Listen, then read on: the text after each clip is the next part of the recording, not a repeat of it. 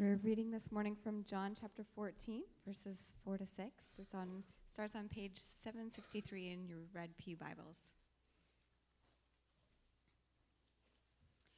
"You know the way to the place where I am going." Thomas said to him, "Lord, we don't know where you are going, so how can we know the way?" Jesus answered, "I am the way and the truth and the life. No one comes to the Father except through me." This is the word of the Lord.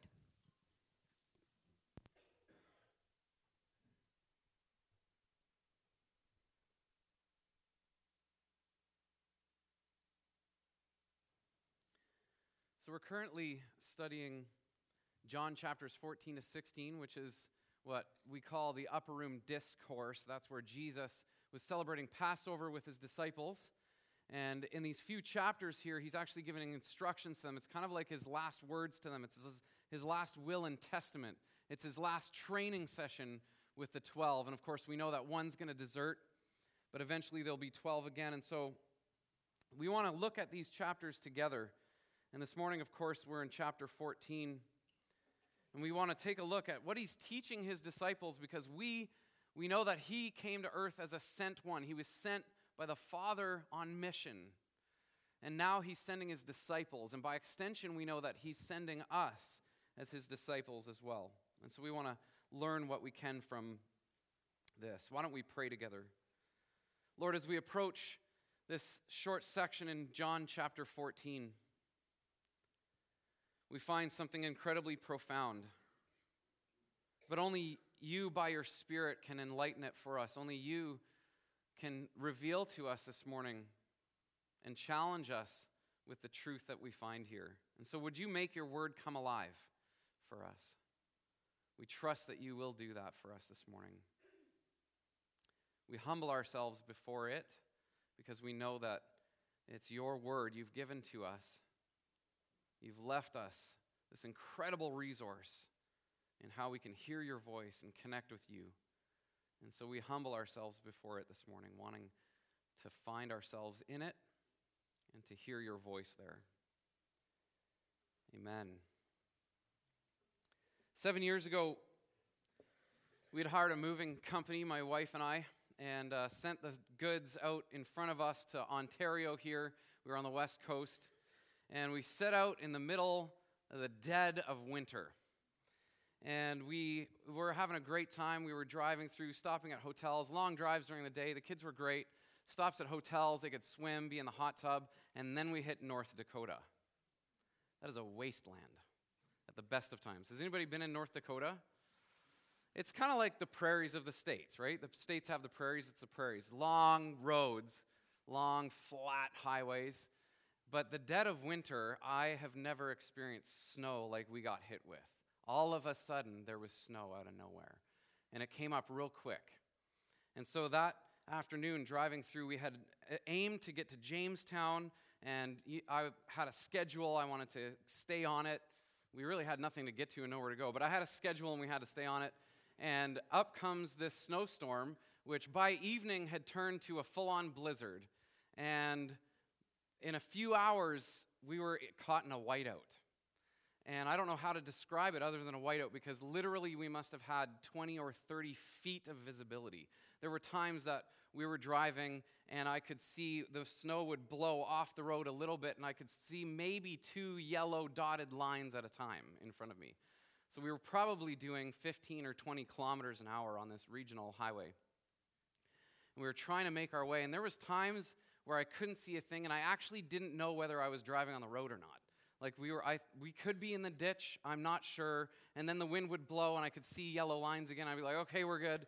And so now I don't want to make this a sexist thing, because I know some women might be like this too. But as a guy, like I felt like a dad. I was responsible, right? So I had to hold it all together. And so yes, I'm white knuckling it, and sure, I'm like pretty stressed out. But inside, I'm like, we're gonna die. Like, I think we're going to die. I'm scared. A dozen times, I think I asked my wife, so for sure we got blankets and candles and water, right? Like, we might be spending the night here on the side of the road. So we started looking for farm lights, just through could we see a farm light? We're crawling along this highway because literally I thought, if we see a farm light, I'm pulling in there, and at least we'll be on a farmyard. Maybe we can knock on the door. Who knows? They might even let us stay for the night. Like, I was kind of desperate at that point. And I realized in that moment, instead of being strong, what I should have yelled out loud is, I have no idea where we are, and I have no idea where we're going. I can't see a thing. So finally, we kept crawling along. We still had enough gas, and so all of a sudden it kind of broke from a whiteout to just a blizzard, and we could start seeing some signposts coming along. And okay, maybe there's a little North Dakota town coming up.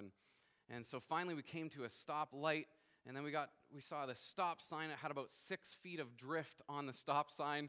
Literally, it was up to the octagon of the stop sign. And we rolled into town. We could start making out some things, and there was a blinking light that said vacancy. And we're like, I think there's a motel. It's amazing. We pulled up in the motel at 3 a.m., and they let us stay for the night. They put us up, and we finally got warmed up. And there was no pool, but I had no idea where we were. I didn't know what town we were in. We were just in some random hotel. And I feel like some of us, at least in the past, and maybe you're here even this morning, and you find spirituality like you feel like you're in a whiteout. You don't know where you are, and you have no idea where you're going, and you don't know how to get there. And I know there was a time in my life where I felt that way about spirituality. And Jesus, in the midst of that, he consoles his disciples. Last week, Pastor Kevin spoke on the verses just before that, and he consoles his disciples, and he actually tells them where he's going. He says, they're a little bit freaked out too. They're getting anxious too, because he keeps telling them that he's going to die. He has to die. And they're like, I didn't think this is the way this story was going to end. I thought we were headed somewhere. Now I don't know where we're going. And I don't know how we're going to get there if you're saying that you're dying. And he says to them, but don't be afraid. Don't be troubled. My Father has lots of room for you. And so I'm going to prepare a place with my Father for you. And if I'm going there, I'm going to come back to bring you with me to be where I am.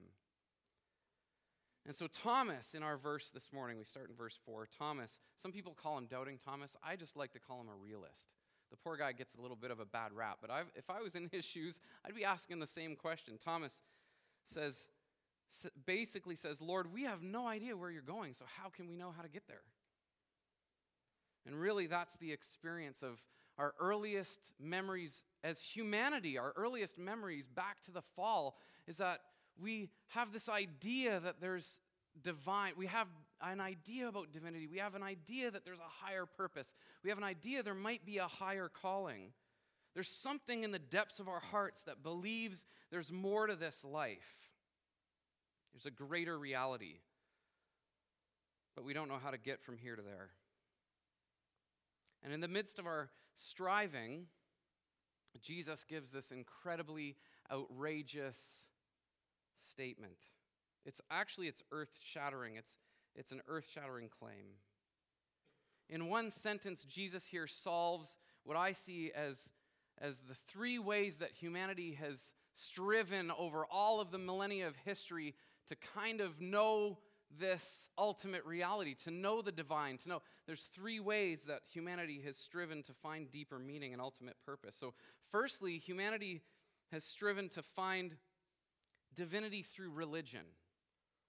There's been religion for millennia. Secondly, humanity discovers to uncover the answers to life's deeper questions through philosophy. And thirdly, we strive for a better life, more full life through what we call hedonism, which we'll explain in a little bit. But in this one sentence in the New Testament, Jesus answers all 3 of those things. It's incredible, and the claim is outrageous. But firstly, let's take a look. Jesus answers religions. So throughout history, the heart of humanity has known that there's been the echoes of the divine within our heart, an inner sense that there's something more. There's someone more, maybe. And some of us, even in this room, you have an innate sense of the supernatural. Some people call it a 6th sense. Some people know that there's more to life than just our 5 senses. And over the course of history, all the major world religions, even the minor religions, have claimed that they have knowledge of some sort to connect to the divine, to know the divine, how to perceive the divine, influence it, even claim it for their own.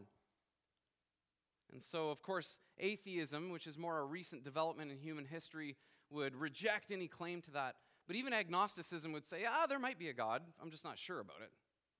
And atheism, let's face it, atheism compared to the history of humanity, atheism is a tiny speck. It's like a grain of sand on a beach in Punta Cana. Atheism is.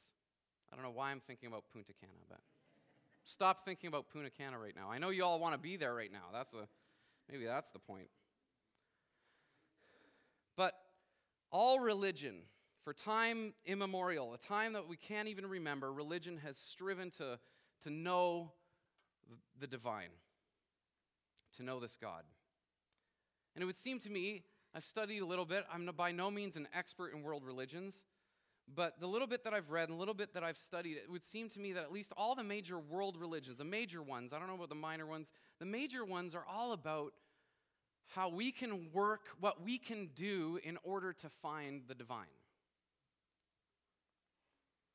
If we read this, or act this way, or meditate that way, or live a certain way, we can know God. If we worship this way, or serve that way, or pray another way, we can get closer to God.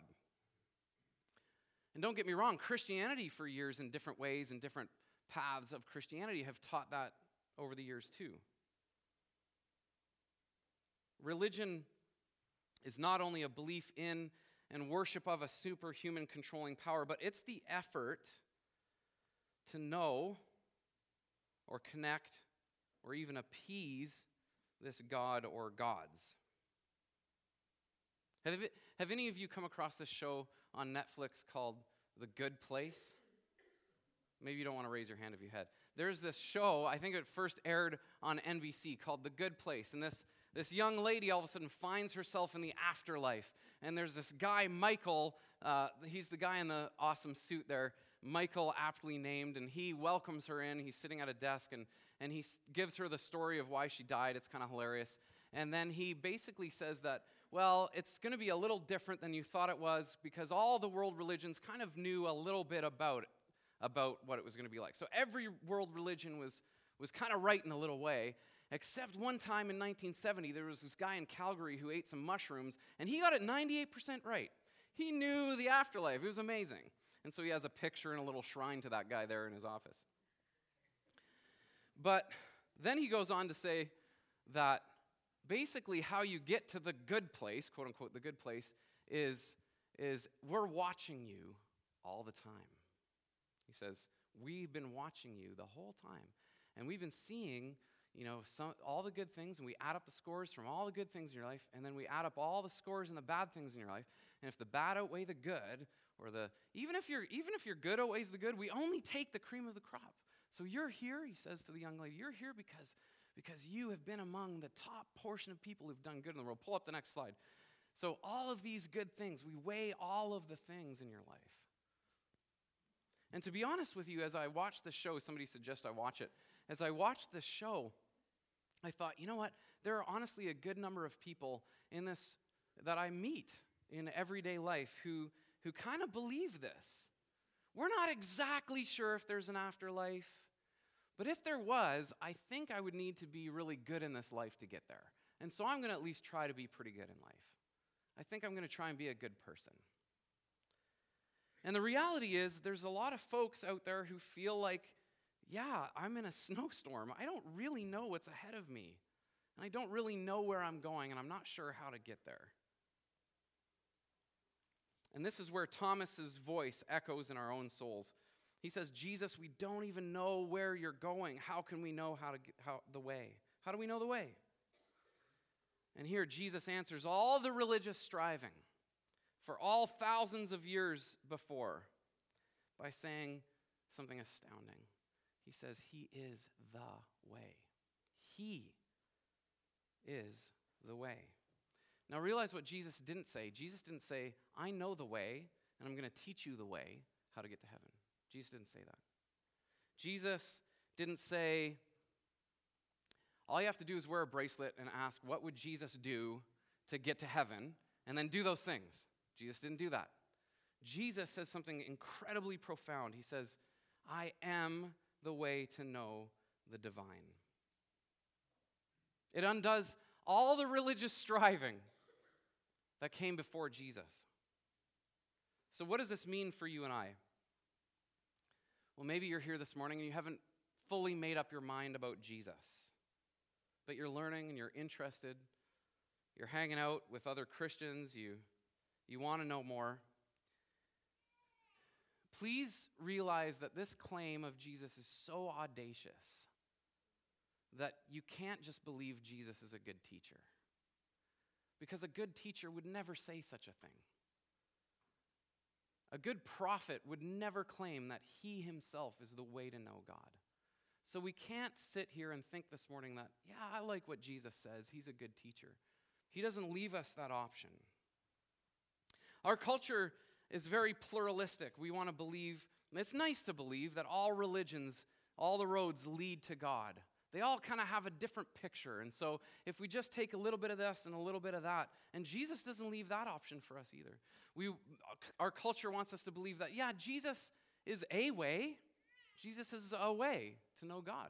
They might even give us that. And Jesus doesn't give us that. The Greek here, our eyewitness, John, who's a really good eyewitness. We've seen that over studying John for several years now. John records his words, and the Greek there is literally the. You can't put an A there. Jesus is saying, I am the way to know God. It's kind of astounding, but it leaves us this morning to have to decide whether we believe what Jesus is saying or not. And whether or not we're going to put our trust in him to connect us with the God that our souls actually are always longing to connect with. Jesus is saying, I'm the one who can bring you to the afterlife safely. And so we must realize how important this was. This was not just a throwaway sentence. This was just, in this discourse, the disciples didn't just glaze over this one and kind of forget about it.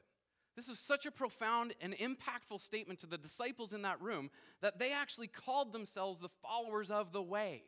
They weren't called Christians. Other people called them Christians. We find that out in Acts later, that there's other people that call them Christians and then they just start getting called Christians. But originally, they called themselves followers of the way. That's how impactful this statement was for them. It's incredible. So they knew that Jesus was saying something incredibly profound here and something hugely important.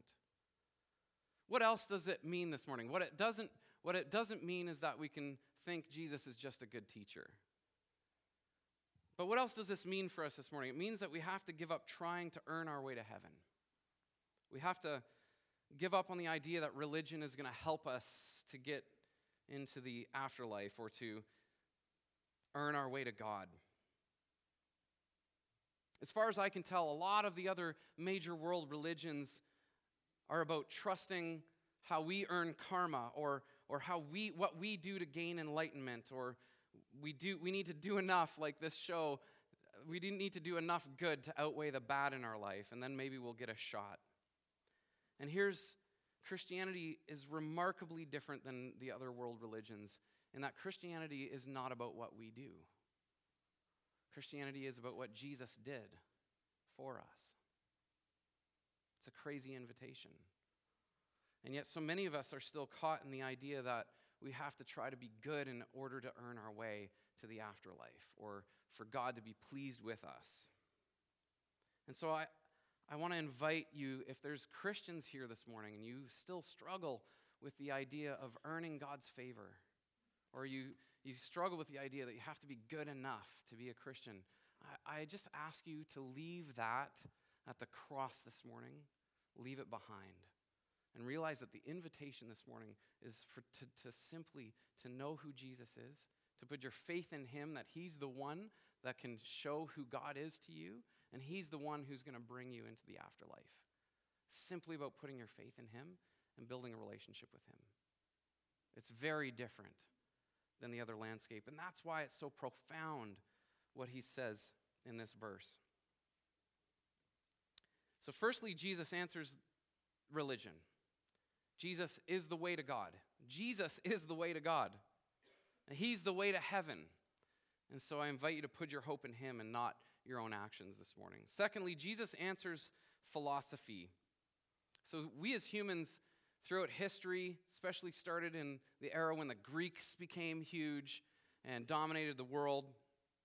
Philosophy, here's a definition on the screen. Philosophy is the study of the fundamental nature of knowledge, reality, and existence. So philosophy is the study of what makes us tick, why we're here. Philosophy gives us this hope that it can answer life's deepest questions. That's the hope of philosophy. And in the 18th century, philosophy came up with this brilliant idea called the Enlightenment. And the Enlightenment was that we as humans, through science, progress, reason, we can actually lift ourselves up by the bootstraps, and if we try hard enough, we can become the rulers of our own destiny. We can raise the sail and sail where we want to as a human race. And you would think that 2 major world wars and everything else that's happened in the 20th century would burst that bubble. Because there's no way that science, progress, and reason has solved our problems in the world. Are they valuable? Sure. Are they our hope? No way. And so we believe that science, progress, and reason will continue to bring us greater and greater truth, that eventually we'll gain enough knowledge that will essentially become like gods and control our destiny. That's what humanity wants to believe. And that was the rise of what we call in history modernity or modernism. And some people now think that we're in postmodernity or postmodernism. And then there's other philosophers that argue with that and say we're not post anything. We're still in modernity. It's hypermodernity. It's like more modern than anything. And what that means, what they're saying by that, is we believe more than ever in science, progress, and reason. We haven't put those behind us. We believe that science, progress, and reason are going to give us the answers to all of our problems in the world. We put our hope in that. Paul Johnson, a British journalist and author, wrote in 1980, and he's speaking of philosophy, the quotes on the screen says this: "It's humbling to discover how many of our glib assumptions, which seem to us novel and plausible, have been tested before, not once, but many times in innumerable guises, and discovered to be at great human cost, wholly false.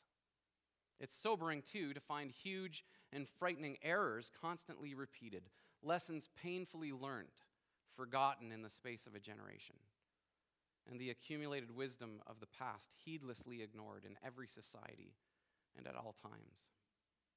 So this great hope held out by philosophy of the Enlightenment, that science and progress and reason can lift us out of this hole that humanity keeps sliding back into, it just doesn't work.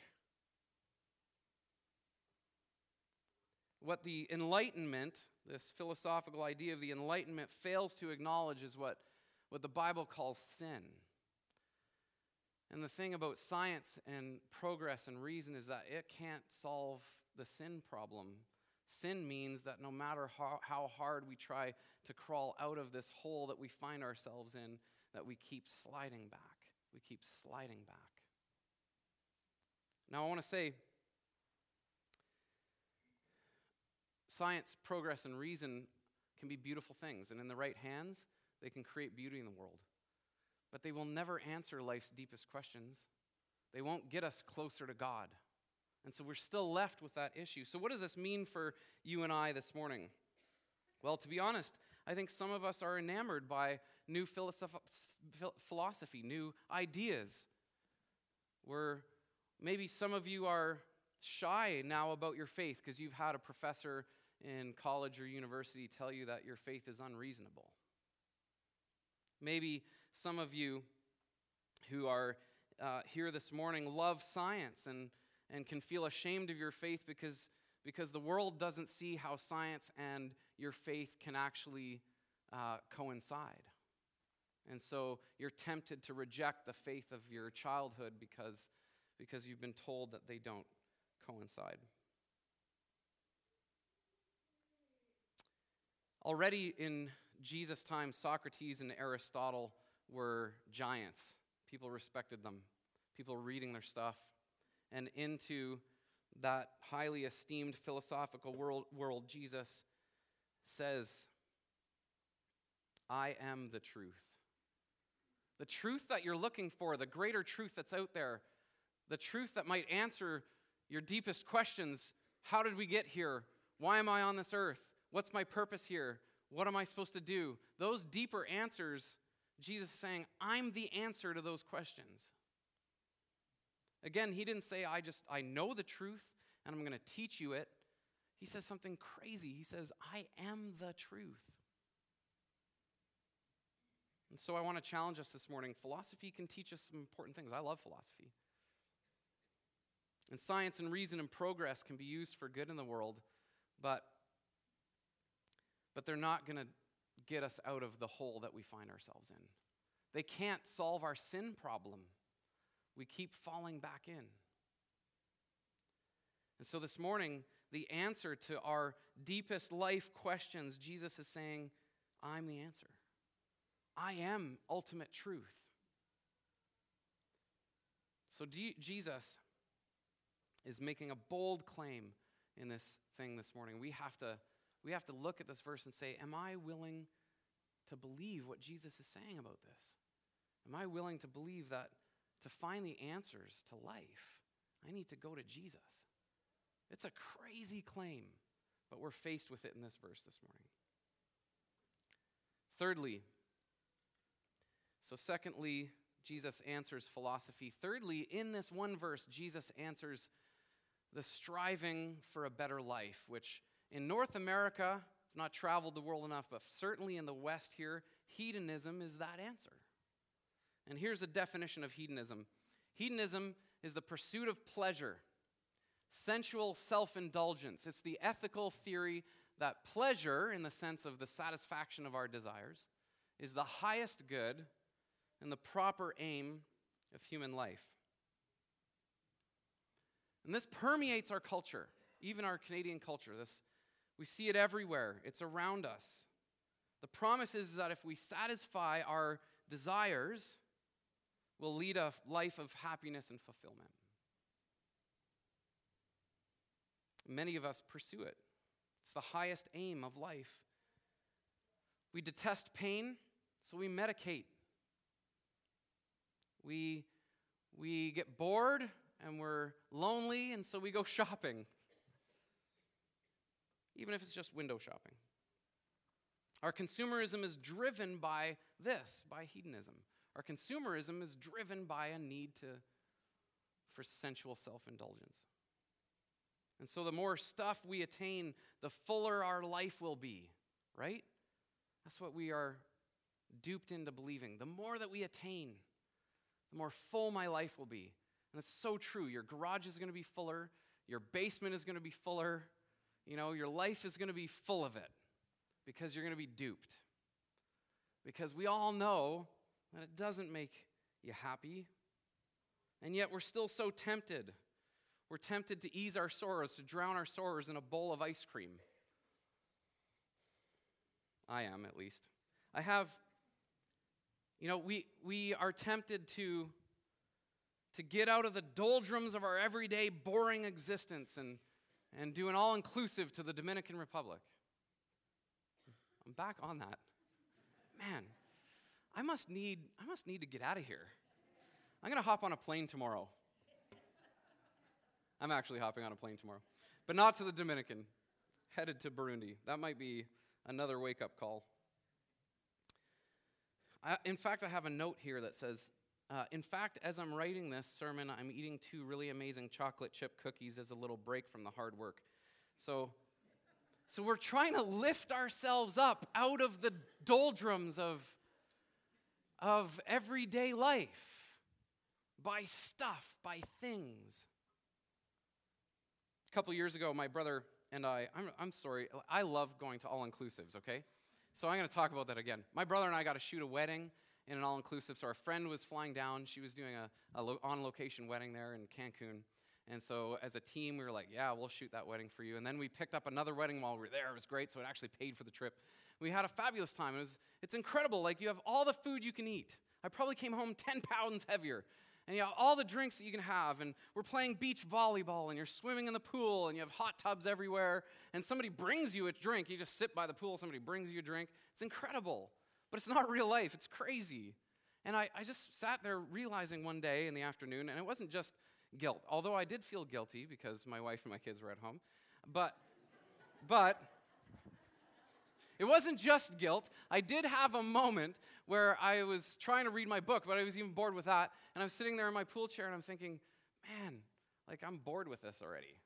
Like, this isn't even satisfying what I really need, right? I'm all relaxed. I got into the relaxation. It's good. But now I still crave something more. It's not doing for me what I really hoped it would do for me. And that's the empty promise of hedonism, that the more we consume, the more we eat, the more we experience, the more we do for ourselves, the more happy that we'll be, and it's a lie.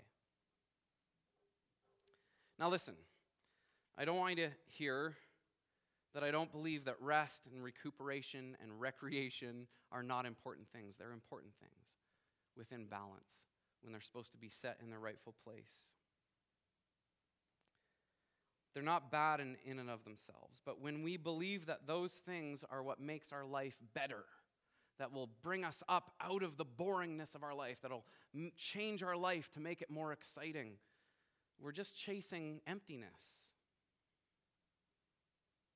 There's more to life than hedonism, and yet North America, we're so tempted by it and inundated by it. You know what, we don't even notice it. I don't even notice it. It's like the water that we swim in. We're like fish, it's the water. We don't even know it. Water? What's that? That's how profoundly influenced by hedonism we are in North America. But here's the ultimate end, and we see it, and we just want to hide it. And so we put people like this in institutions so we don't have to face it. But the furthest end you take hedonism is people who are incredibly, sadly caught in addiction. I've worked with folks like that because, again, the chief aim of their life has become, I need to satisfy this desire in my life. And so eventually this isn't enough, I need something stronger. This isn't enough, I need something stronger. I want to lift myself, my life up out of the doldrums of life and experience some pleasure. But the ultimate end to that is destruction. We see it.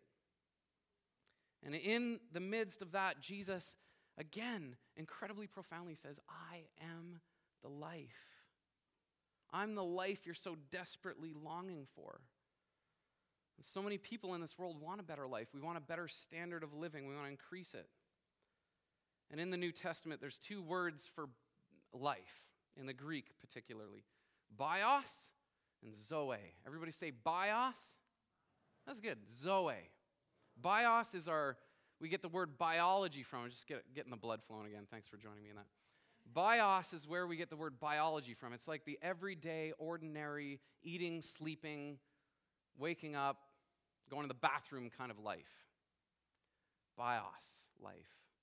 Zoe life is incredible. It's life, it's like absolute fullness of life. It's life that is real and genuine. It's life that's active and vigorous. It's a life that's devoted to God. It's a life that not only increases the fullness of life here on this earth, but after the resurrection, it continues into eternity. And that's the word that Jesus uses here. He says, I am that kind of life.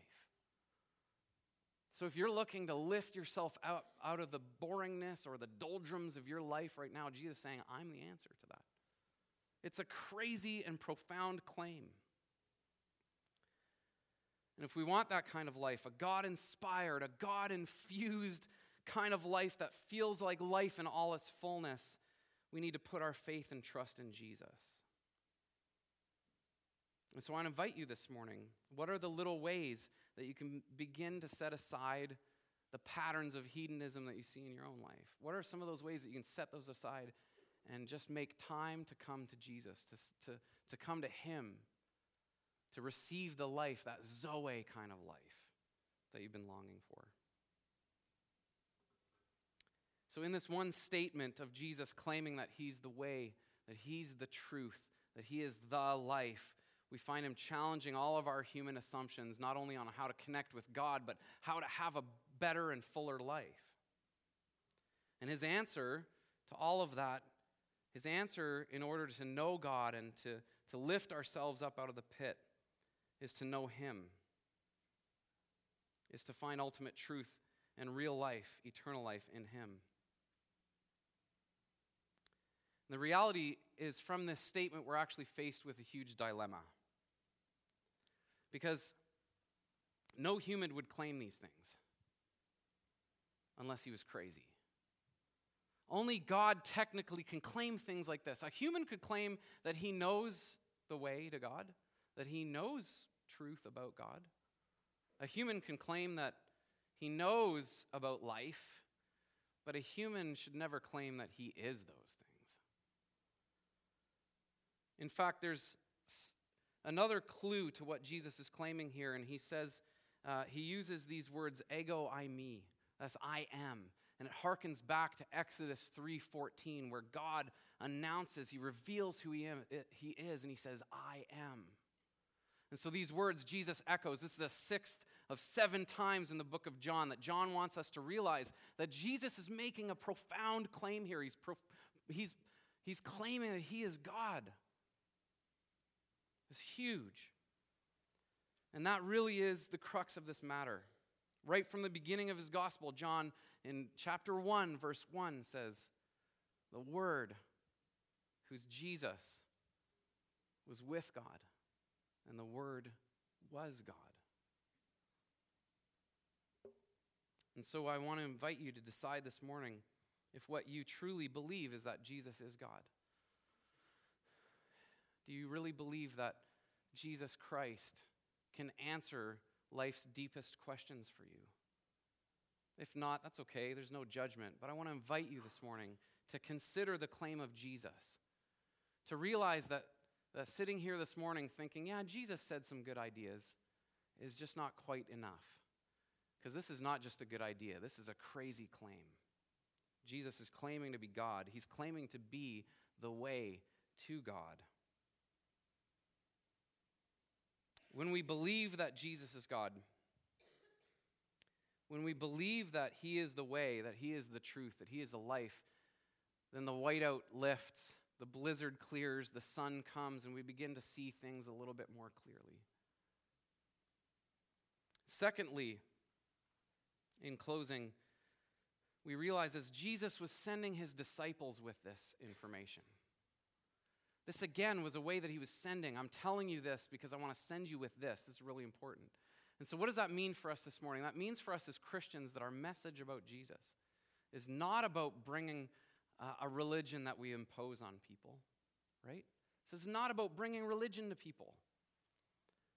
Our mission is also not about bringing a new philosophy to folks. Jesus was a great philosopher, and so we're going to bring you some great teaching. That's not really what this is about either. And our mission, again, as Christians is also not to bring people a better way of life. Sometimes our testimonies say that, hey, if you trust in Jesus, your life was terrible, and now it's going to be great. Jesus never promised that. But what he's saying here is he's saying that I am the way to know God.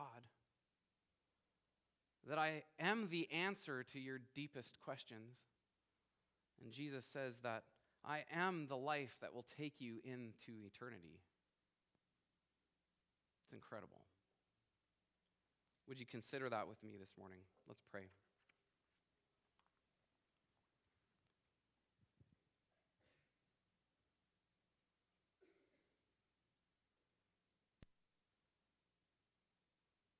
Jesus, we come before you experiencing the gravity of these words, that in this one sentence, you're shattering all the ways that we as humans think we know how to connect with God. how all the answers that we think we have, we think we sometimes know how to live a better life, and you're shattering all those ideas, and you're saying that the only way to experience those things is to come to you, that you are the answer to those things. Jesus, would you remind us again what that means for us to put our faith in you, to put our trust in you, that we wouldn't trust our own actions, that we wouldn't think that we need to earn our way into heaven or earn our favor, earn your favor in any way. Lord, would you help us to set aside the way that we think our lofty ideas might save the world or change the world. God, Jesus, you're saying here that nobody can save the world but you. Jesus, would you help us to set aside the way that our culture influences us, even to try and better our life through selfishness and self-focus and pleasing ourselves? God, would you help us to set that aside? We can't do that without your help. But we believe that you want to help us that way. We believe that you want to lift us out of the bios kind of life, to give us this Zoe kind of life, a God-infused, a God-inspired kind of life, and we want to live that life, Jesus. And so we come to you. Again, would you fill us with that kind of life? Lord, we want to keep seeking you. Would you teach us what it means to be in relationship with you, Jesus? We thank you for your word. Thank you for the faithfulness of John, who wrote your words down. Thank you for the faithfulness of all the folks throughout history who carefully protected these words so that we might even have them here this morning for us. It's incredible. And so, Lord, as we go from here, as we continue to worship you in word and in deed, would you remind us that we're sent with a message. We're sent with the message of who you are, Jesus, that you're the answer. We pray these things for your glory and your name's sake. Amen.